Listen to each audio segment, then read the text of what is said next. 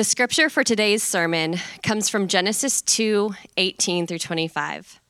The word of God speaks to us. Then the Lord God said, "It is not good that the man should be alone. I will make him a helper fit for him." Now out of the ground the Lord God had formed every beast of the field and every bird of the heavens, and brought them to the man to see what he would call them. And whatever the man called every living creature, that was its name. The man gave names to all livestock and to the birds of the heavens and to every beast of the field. But for Adam, there was not found a helper fit for him. So the Lord God caused a deep sleep to fall upon the man, and while he slept, took one of his ribs and closed up its place with flesh. And the rib that the Lord God had taken from the man, he made into a woman and brought her to the man. Then the man said, "This at last is bone of my bones and flesh of my flesh. She shall be called woman, because she was taken out of man. Therefore, a man shall leave his father and his mother and hold fast to his wife, and they shall become one flesh. And the man and his wife were both naked and were not ashamed." This is God's word to us. Hey, what's up? How are we doing? Aren't you guys fired up to talk about gender and sexuality? I know I am. Hey, it's good to be with you guys. It's been a while since I've been here, and we've been praying for you guys at Frontline Downtown, and I bring love and greetings from our members there, and I'm thankful. I'm thankful that we get to walk through the book of Genesis, and I'm thankful that today we get to open God's word and talk about God's vision for gender and sexuality. And so I want to pray for you, ask you to pray for me, and we're going to do some work together. Father, I thank you so much that which is true is also beautiful. And I pray that today as we open your word, as we wrestle with what it means to be men and women in the image of God, as we wrestle with marriage, we pray, Lord, that we would see that your vision actually is compelling, it's liberating, it's powerful, it's mysterious, and it's good. And I pray, Lord Jesus, that you would shape us and form us, and that you would give us grace, and that you would speak to us today. We really need your help. Help us, Lord. Open our minds, open our hearts, open our lives to you. And we pray all this in the name of Jesus. And everybody said, amen. Hey, let me say a couple of things as we dive into this together. The first thing I want to mention is that the thing that makes a biblical vision for marriage and sexuality so challenging is not as much that the culture is really confused, it's that we're talking about mysteries. And I say that because Christianity was actually planted in the Greco-Roman world, and in the midst of that cultural context, there was just as much licentiousness as there is in our day. There was just as much objectification as there is in our day. There was just as much sexual violence and sexual confusion and sexual depravity in their day as in our day. The thing that makes this topic a perennial danger for the people of God is because the Bible says that when we talk about gender and sexuality, we're actually talking about mystery. We're talking about mystery. And as mystery, that means that when we talk about what it means to be men and women in the image of God and men and women in the context of marriage, we're talking about things that bring us to contested ground, to dangerous ground, and thirdly, to holy ground. Let me read to you from C.S. Lewis. One of the most famous things he ever wrote. He said this: "There are no ordinary people. You've never talked to a mere mortal. Nations and cultures, arts, civilizations, these are mortal, and their life is to ours as the life of a gnat. But it's immortals with whom we joke and work with, marry, snub, and exploit. Immortal horrors or everlasting splendors." When we talk about gender and sexuality, we're talking about the mystery of being, we're talking about the mystery of the gospel, and we're talking about something that actually gives us a picture of the living God. So as we dive into this today, let me just say three things by way of pastoral introduction. Three things that I think reflects the heart of the pastors of our church. First of all, I want to be really clear. Whatever you believe about marriage and gender and sexuality, I want to say up front that the living God actually loves you. He loves you. And the gospel of Jesus Christ is about the love of God pursuing you, redeeming you, and working in your life to set that which has been broken to rights. So at the end of the day, the thing that I want you to see most clearly is that marriage is actually a picture of the pursuit of God. It's a picture of the heart of God. It's a picture of the desire of God to reconcile us to him. In addition, I want to say up front that today's talk is probably going to raise as many questions as it brings answers. There was one prominent Christian leader that lectured on gender and sexuality for 89 weeks. And it's not lost on me that if I tried to do that, I would get fired. But the point is, this is a really complicated topic. And there's a lot of questions and there's a lot of particular areas of brokenness and confusion and things that we've experienced. And as such, I want to be really clear. Frontline Church is a church that actually values good faith doubt and skepticism and dialogue. We actually believe that the best place to learn is in the context of community with open Bibles and with honesty. And so today is going to, I hope, shine light on God's vision, but it's also going to shine light on places where we're probably a bit confused. Now, with all that in mind, in Jesus' two most in-depth teachings on sex and gender, he did something fascinating. When people questioned Jesus, particularly around marriage and divorce, Jesus always did two things. He would simultaneously point back to Genesis 1 and 2, and he would affirm the goodness of what God created in the realm of sexuality. And then at the very same time, Jesus would point to the end of history. He would point to the new heavens and the new earth to point us to where sexuality is heading. So today we're going to do three things, and we need a lot of grace. We need a lot of help to do this. Number one, we're going to talk about the beginning.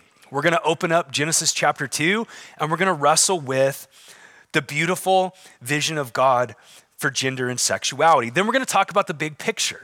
How does God's vision for gender and sexuality fit into the entire story of the Bible? How does it connect to the end? And then we're going to do just a little bit of work around what does this mean for you and me today in marriage and in singleness. So let's go to the beginning. Take your Bible, Genesis chapter 2. There's four things, and you need all four of these things if you're going to have a biblical anthropology. If you're going to wrestle with who are people and what are people for and why did God envision human beings as engendered sexual creatures, you need to hold all four because all four really matter. We need to hold on to the unity of man and woman, that which we share in common. You need to hold on to the diversity of man and woman, that which is different and distinct. You need to wrestle with the interdependence of man and woman, that we actually need each other, and we need to understand the tragedy of the fall and how that's affected the totality of our being. So let's start with the unity of man and woman. A couple of weeks ago, we talked about what it means to be image bearers of God. And this is where any conversation that seeks to be biblical in an understanding of gender has to start. This is Genesis chapter 1. Let me read a couple of verses to you, starting in verse 27. It says, "So God created man in his own image. In the image of God, he created him. Male and female, he created them. And God blessed them, and God said to them, 'Be fruitful and multiply and fill the earth and subdue it, and have dominion over the fish of the sea and over the birds of the heavens and over every living thing that moves on the earth.'" Any biblical conversation about gender and sexuality has to start with affirming that which men and women share in common. And what men and women share in common is profound. Both men and women were created in the image of God, and the image of God, as we saw 2 weeks ago, has three big dynamics. It's relationship with God. Just as cars were created to run on gasoline, human beings were created for relationship with our Creator.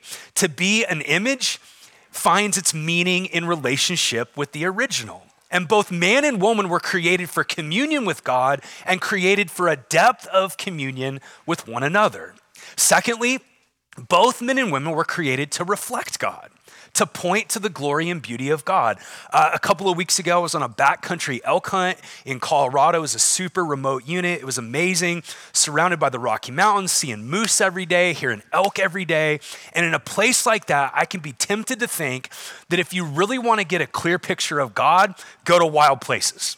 Go to the Pacific Ocean, go to the Rocky Mountains, look at the Himalayas. And it's true that the Bible affirms that all of creation reflects the glory of God. All of creation has the fingerprints of God on it, but there is nothing God has ever created, including angelic beings, that reflect the glory and beauty of God in more fullness than human beings.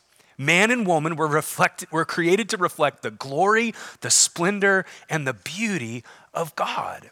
And we share that in common, both man and woman as image bearers. And the third dynamic of imaging God is that both men and women were created to represent God. They were created to take dominion and to fill the earth with the glory of God, to actually use their creativity and their capacity to fill all of creation with the glory of God. So stop here for just a second and let me name, as clearly as I know how to name it, if we're going to figure out what it means to be a man in the image of God and a woman in the image of God and how we're to relate to one another in respect and honor, that has to start with standing in the middle of all the common ground that we share as image bearers of God. And what happens historically is that when we reduce what women and men share in common, evil and darkness ensues. If you take even a cursory look back at ancient history, what you're going to find is when we forget the unity of man and woman, what's happened again and again is the subjugation and the objectification of women. This is a horrible hall of shame for ancient teachers. Let me just mention a few. Plato and all the ways that he affected Western civilization, we have to reckon with the fact that his view of women was not a biblical view. He once wrote that the worst fate for a man would be reincarnation as a woman. Aristotle once wrote this. He said, "Females are imperfect males, accidentally produced by the father's inadequacy or by the malign influence of a moist south wind." Jewish historian Josephus once wrote, "The woman is inferior to man in every way." We could go to many passages in the Quran that reflect a low view of women. I'll give you just one. It says, "Men have authority over women because Allah has made one superior to the other. As for those from whom you fear disobedience, admonish them, send them to beds apart, and beat them." And if you look back at even some of the patristic fathers, there's ways in which even some of the early theologians in the church were more influenced by the culture's view of men and women than by the Bible. Now, lest we fall into what C.S. Lewis called chronological snobbery, thinking that we've evolved past all that, we have to note that modern culture hasn't fared much better. Objectification and violence are still at work. We live in a culture where over $3,000 is spent every single second on porn that's degrading and objectifying of women. So sex-selective abortions continue to be epidemic worldwide. The UN Population Fund estimates that there's 143 million women and girls that are not alive today because of that. This stat blew my mind. The number of American troops killed in Afghanistan and Iraq between 2001 and 2012 was 6,488. During that same period, the number of American women that were murdered by current or ex-partners was 11,766. That's roughly double the number of all the troops that we lost in the same period. 1 in 3 women will experience severe physical violence from an intimate partner in their lifetime. And sadly, what we find is that the least likely group of men to abuse women, to neglect their wives, to divorce their wives, are men that actually go to church with conservative theological underpinnings and read their Bible and actually attend, while the most likely group of men in America to abuse their wives and divorce their wives are men that claim allegiance to a conservative American denomination without actually going to church and loving Jesus. And what I want to say up front is that there is no room in a biblical church. There's no room in a church that loves Jesus for the objectification and the abuse of women. And I would say to my sisters, if you're in a situation where you're feeling intimidated, you're feeling bullied, you're in an oppressive marriage, then the pastors of this church would do everything in our ability to try to come alongside you and help you. We want to be there to protect, and we want to be there to defend, because that's the heart of your Heavenly Father. And if you're a man in our church and you've been around the language of headship, but you don't actually know Jesus, and you think headship of the home means that you're entitled, that you can be a dictator, that you can be a tyrant, what I would say to you is, if you don't repent of that, you're actually contradicting the heart of God the Father, and you're moving towards impending judgment if you don't repent. There's no room in the church for a low view of women, or for thinking that headship means entitlement. 1 Peter chapter 3 tells us that if husbands aren't showing honor to their wives, their prayers will be hindered. Now, for the most part, everybody in our church, when we talk about that side of the equation, says, amen, that's right, that makes sense, that's good, and that's true. But let me also mention, even if it means that I turn into a human pinata to get beat up on the internet, let me also mention that radical and reactionary feminism is another way that we move away from God's vision of unity between men and women. And it's not lost on me that, in particular, first wave feminism came out of a response to historic inequality. But in our particular moment, sayings like women need men like fish need bicycles are tragic. And in our culture, to discount 50% of the human race as toxic because of their gender does a great disservice to men, and it's an evil thing to say to little boys. And what I want you to hear from me and from God's word is that any ideology that pits man against woman or woman against man is not from God. It's inherently demonic, because God's vision is that men and women would both be image bearers that would reflect the glory of God. We are unified as human beings in the image of God. But we're also diverse. And the diversity of man and woman is beautiful. Both man and woman share glory as humans, and both carry unique engendered glory. Men and women are equal, but not interchangeable. And I want to pause here for just a second and say, one of the most demonic lies of our culture is to try to tell us that to embrace equality is to embrace sameness.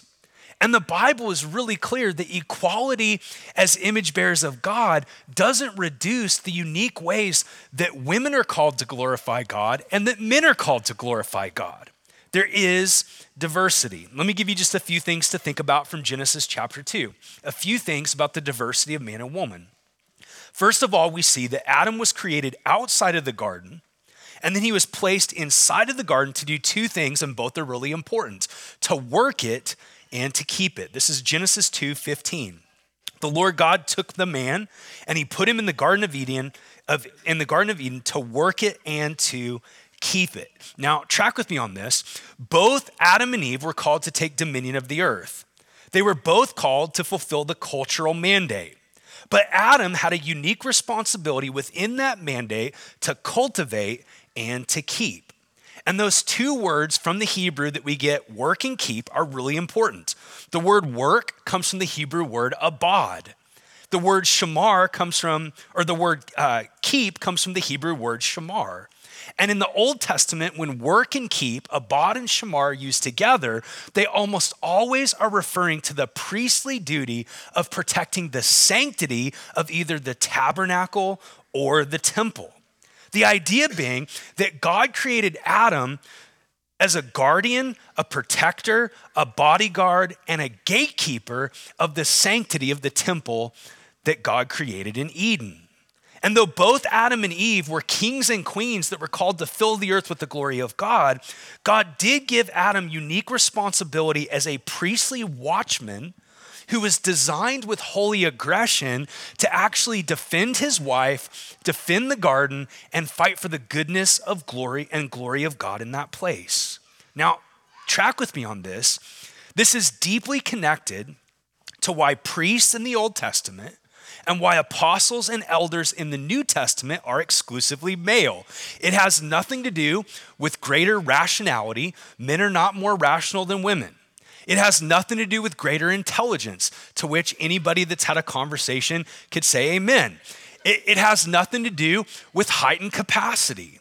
The reason that priests in the Old Testament and apostles and elders in the New Testament are exclusively male is because those roles are fatherly roles, and God designed men to actually reflect the heart of Father God in protecting and in keeping.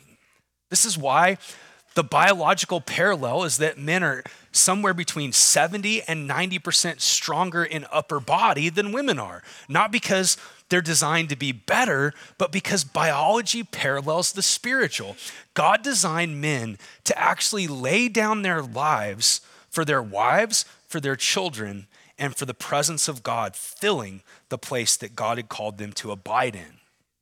Now, in the midst of that, the Bible affirms that Adam's order in creation doesn't on any level make him better than his bride, but it does give him unique responsibility to initiate, to lead, to protect, and to serve as one who will give an account to God. And what we're going to find in a couple of weeks when we get to the fall of Adam and Eve is that even though both Adam and Eve are responsible as adult human beings, that the first conversation that God wants to have after they disobey God is a conversation with Adam, because Adam was called to protect and to defend his wife. And the same thing is true all these thousands of years later. If things are off track in our families, the first conversation that God's going to have, brothers, is going to be with you as a father and as a husband.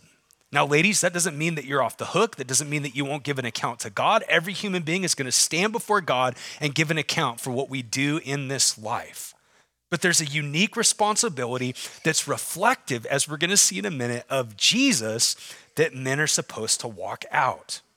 But in the midst of that calling, the Bible's also really clear that Adam has profound limitations. The Bible says it's not good for the man to be alone. And this should be really surprising. If you've been with us the last few weeks, everything that God's created up to this point, God's declared good.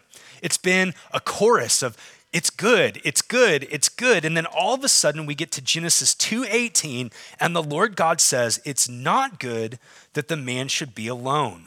I will make a helper fit for him.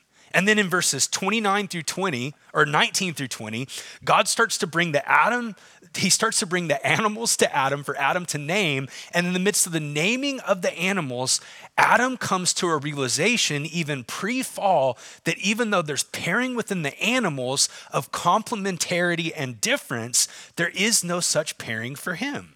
Even though he gets to enjoy the presence of God, something is profoundly lacking and missing in his interpersonal communion. And God says something amazing about Eve. He says that she is to be a helper fit for him. Now, can we pause here for just a second and talk about what that means?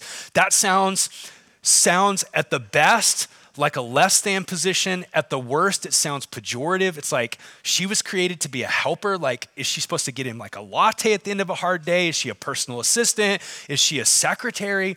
But here's what you got to understand.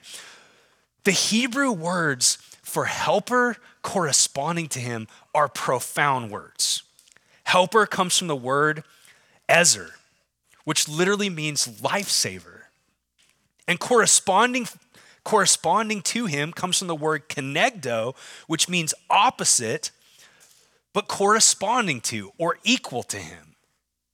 This is in no way God implying a lesser than role for Eve, because what we find in the Old Testament is that the word ezer is used 21 times. 2 times it describes women, and 19 different times it describes the work of God in coming to the aid of Israel. This is a picture of God saying that she is going to be a helper who's going to be equal to him and corresponding to him. She's going to be like him, but other than him in ways that reflect the beauty of God. Let me read to you from a lady named Abigail Favale. She wrote an awesome book called The Genesis of Gender. I highly recommend it to all of you. Here's how she puts it. At last, he, Adam, immediately recognizes in the silent declaration of Eve's body that she is both like him, more like him than any other creature, and not like him. Their difference is complementary but asymmetrical. This is not a mirror image or a polar opposite. She resembles him in their shared humanity, bone of my bones and flesh of my flesh, but she differs in the feminine form of her humanity. Genesis affirms a balance of sameness and difference between the sexes. This is a delicate balance that's difficult but necessary to maintain. Most theories of gender lose this balance, veering into extremes of uniformity, men and women are interchangeable, or polarity, men are from Mars and women are from Venus. Both extremes lose the fruitful tension expressed here in Genesis. This is a picture of both sameness and otherness that we're going to see in just a couple of minutes is actually pointing beyond itself to something deeper and something even more profound. Adam is Ish, man. Eve is Isha, woman. They're alike, but they're different. And God brings them together, and in bringing them together, what we find is that man is not independent from the woman, nor woman from the man. Their independence is profound. Then at last, he says, this is bone of my bone and flesh of my flesh. She will be called woman because she was taken out of man. Therefore, a man shall leave his father and his mother, hold fast to his wife, and the two shall become one flesh. And the man and his wife were both naked, and they were not ashamed. Eve was created to complement Adam in her likeness and in her otherness, and they fit together in their difference, and they fit together in their shared glory. And in this moment, God actually walks Eve down the aisle like a proud father, and Adam breaks out into poetry. And in that poetry, as the two become one, we don't only have the beginning of human civilization, but we also have one of the most profound pictures of who God is. Here's how one great theologian, Herman Bavinck, put it. He said, God made the two out of one, so that he can make the two into one soul and one flesh. The two in oneness of husband and wife expands with a child into a three in oneness. Father, mother, and child are one soul and one flesh, expanding and unfolding in one image of God, united within threefold diversity and diverse within harmonic unity. Their unity in the threefold cord that binds together and sustains all relationships within human society. In the midst of their union, which is unitive and procreative and marked with pleasure and intimacy, in their union, God is affirming the beauty of man and woman, and he's actually telling us something about himself that we can't forget. Now, before we get to that, let me just say this. Genesis chapter 2 affirms with a loud voice that it is good to be a man and it is good to be a woman. That it's good to actually share common humanity and it's good to have engendered glory that's different. The Bible affirms that God loves women in femininity, he loves men in masculinity, and it's Satan who actually hates men in masculinity, and it's Satan that hates women and femininity. And in the grand story of creation, both man and woman, equal in value and dignity, but not interchangeable, are pointing beyond themselves to something that's even bigger than the importance of family and carrying on the human race. But before we get to that, we have to talk about what breaks. In 2 weeks, we're going to talk about the tragedy of the fall. We're going to look at what it means and how it's affected the totality of our being, our bodies, and our spirits.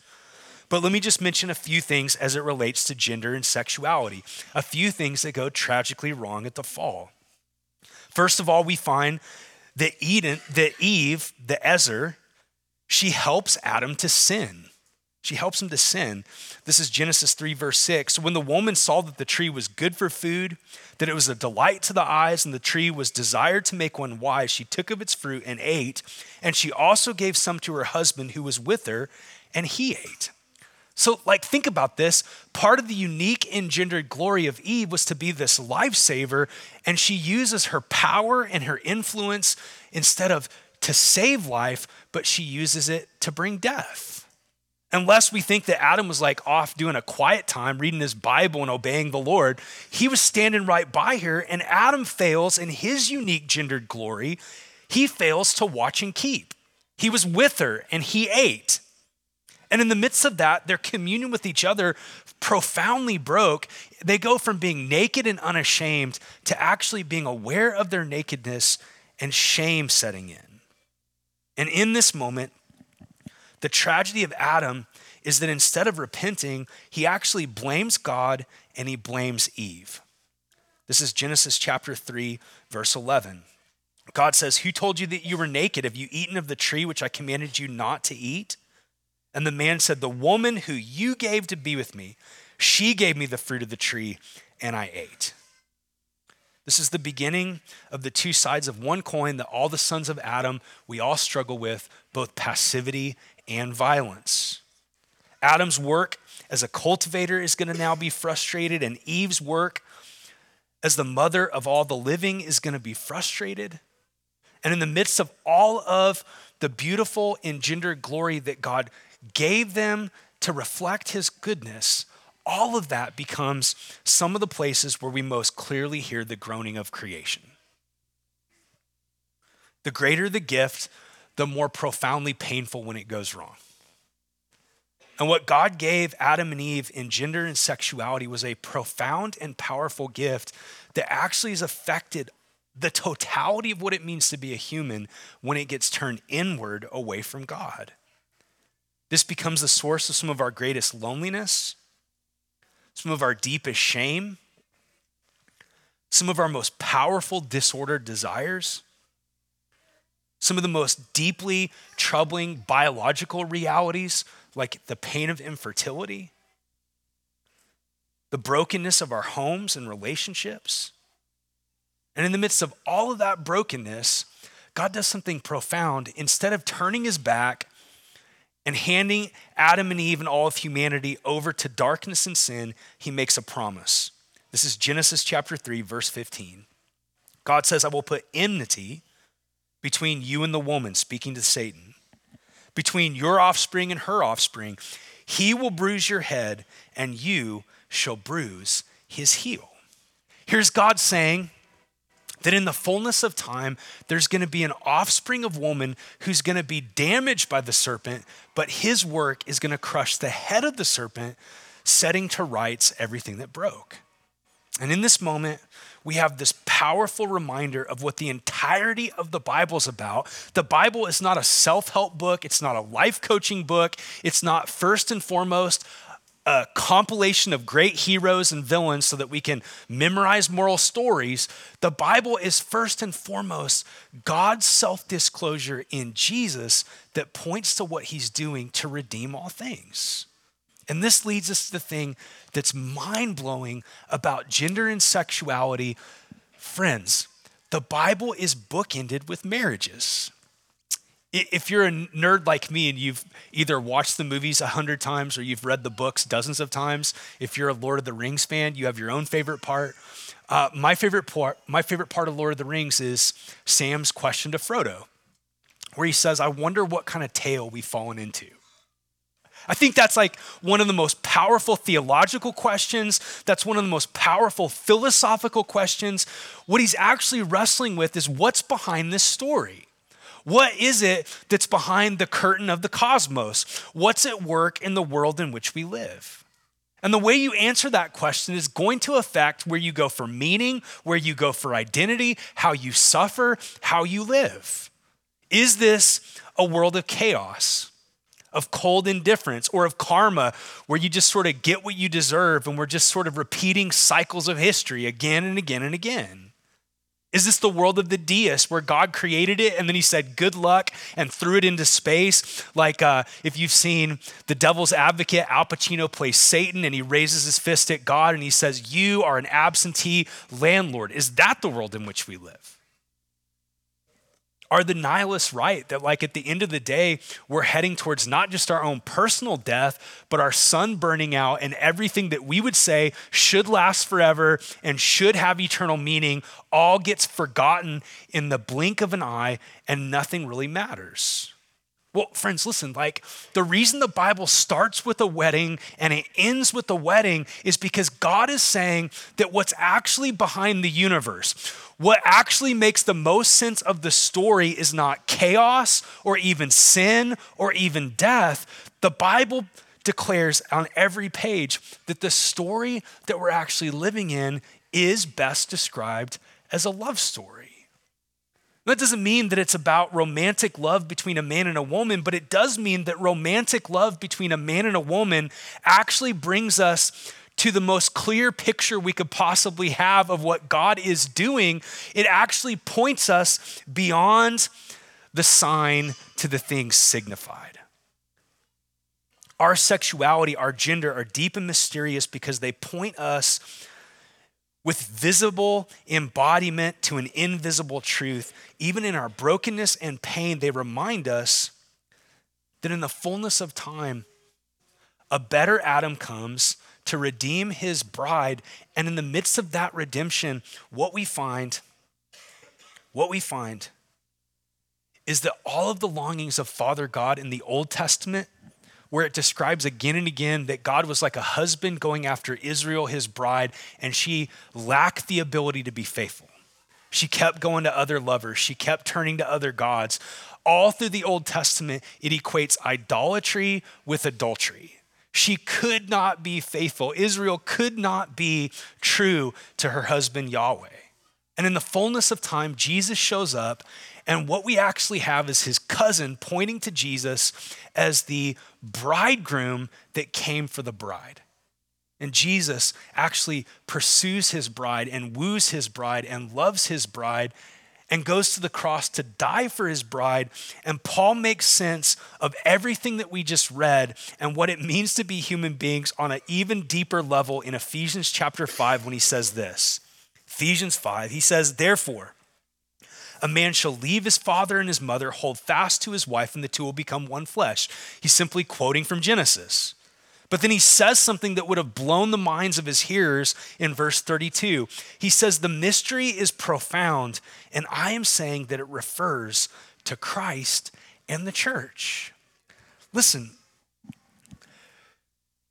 God doesn't in the fullness of time send Jesus to die for his people, to love his people, to lead his people into freedom, and then have the light bulb go off and think, oh, you know what? Marriage is kind of a cool picture of this.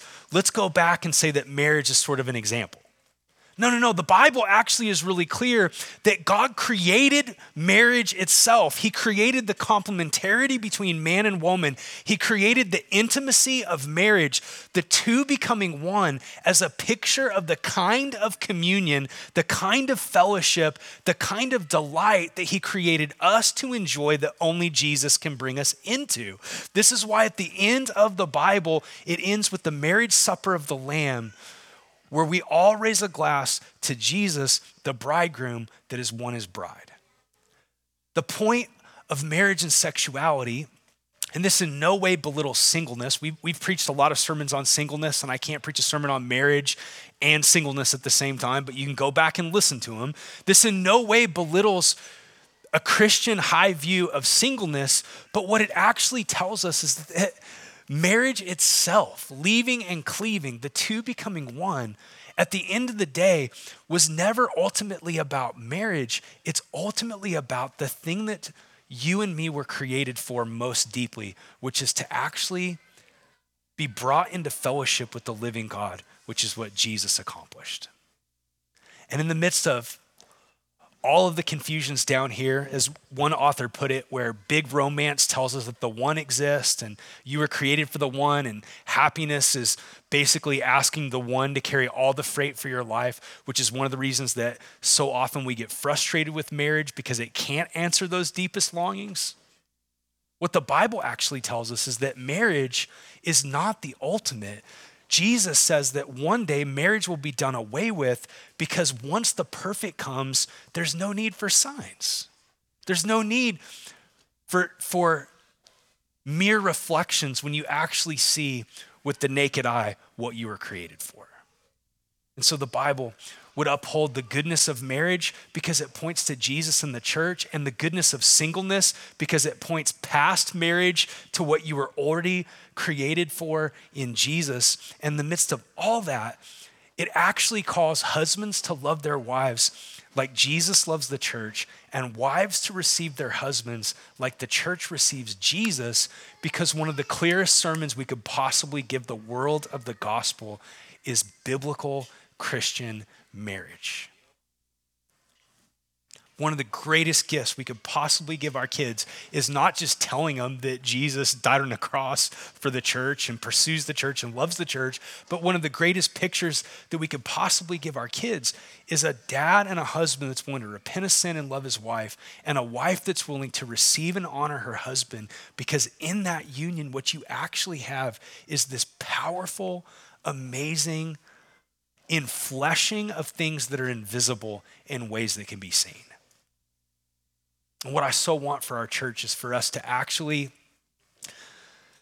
go to war with all the weird ideologies, not out there, but in here and in here, that try to stoke enmity and rivalry and competition between the sexes, so that we can actually get to the place where we receive gender and sexuality as good gifts that need to be redeemed, that point us past the gifts to the giver. So here's what I want to do. If you guys would stand with me.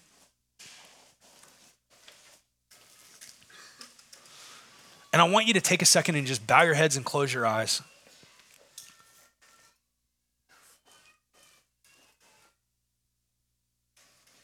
And whether you're married or single in the room, the insidious work of the evil one is to take good gifts and to try to make them ultimate. That's what happened in the fall.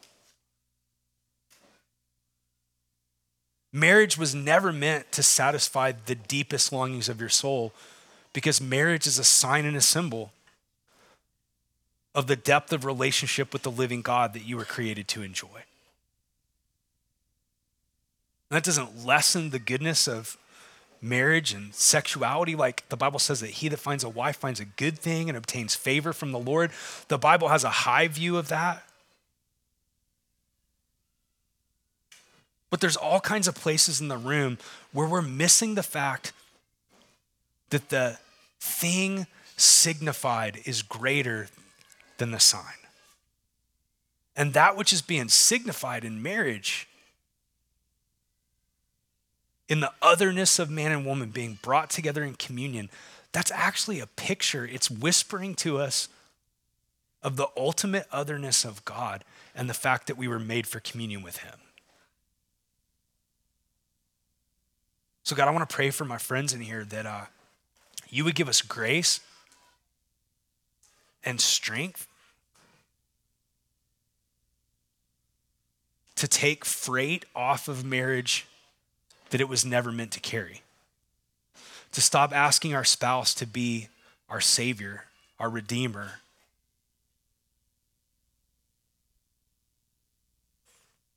I want to ask you that you would deliver us from enmity, where the world wants to stoke comparison and competition, either with like macho, gross, Jesus dishonoring views of masculinity as superior or as entitled, or gross demonic enmity where women think that they can only find freedom and fulfillment if men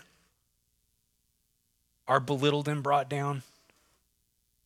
And I want to ask you that you would actually do a work in our church to help brothers and sisters, husbands and wives, to receive each other and to honor each other and to relate as engendered beings. That in the new heavens and the new earth, they're not going to be married, but we're still going to be men and women. And I want to pray, Lord, that you would give us grace and give us faith to, even as we come to the Lord's Supper, to repent of places where we further the cycle of brokenness as the gift has gone wrong. I want to pray for my brothers that you would give us grace in singleness to honor women, and in marriage to actually reflect Jesus to our wives. I want to pray for my sisters that you would deliver them from trying to ask guys, men, or a man to be what only the living God can be. And I want to pray that places where dads and husbands that claimed the name of Christian but actually didn't reflect the heart of Jesus, I want to pray that you would bring healing to those places.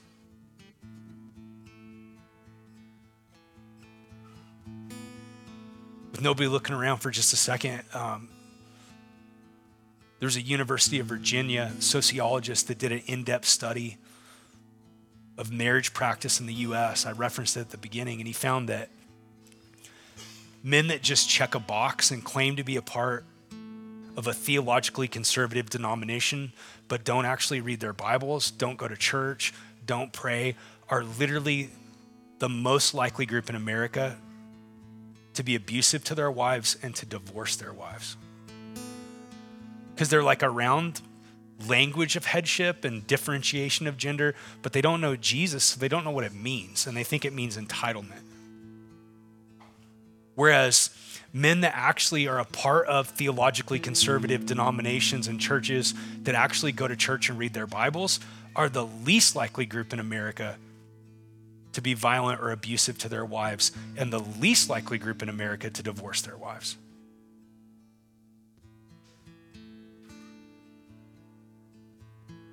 I think we could talk about that for hours and the implications, but the point that I'm trying to make, brothers, is like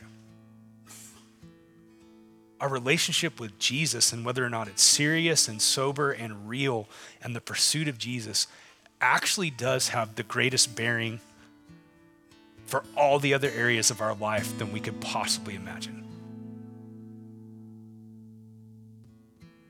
It's going to determine whether or not we are repentant and humble and open, or whether or not we're arrogant and prideful and closed off.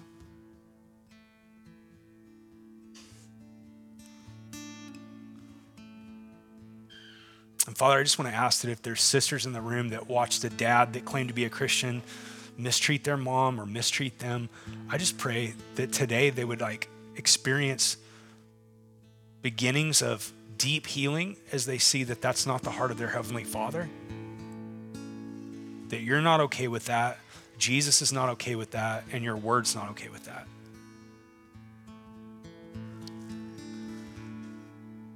I want to pray for marriages in the room, Lord, that you would bring us back to a place of being naked and unashamed with our spouse. That would encompass the totality of communion with each other that you created us to enjoy in marriage. I pray that today even we would have some conversations with our wives and conversations with our husbands about bringing Jesus back to the very center of our relationship. Because Jesus is the point of marriage.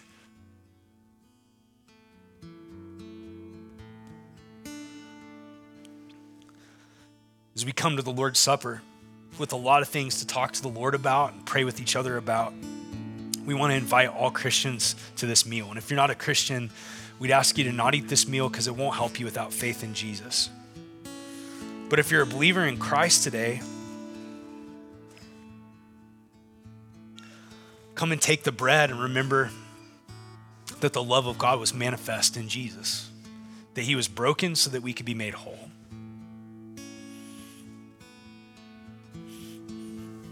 And take the cup. Remember all the blessings and benefits of the new covenant, that we've been purchased by the blood of Jesus, that we actually have been brought into communion with the triune God, sins forgiven, our future assured, and we have fuel, we have power, we have grace to actually repent of sin and to receive again today freedom from guilt and freedom from shame and freedom from bondage. So you're invited to come when you're ready, to come eat, to come drink, to come receive afresh the grace of God.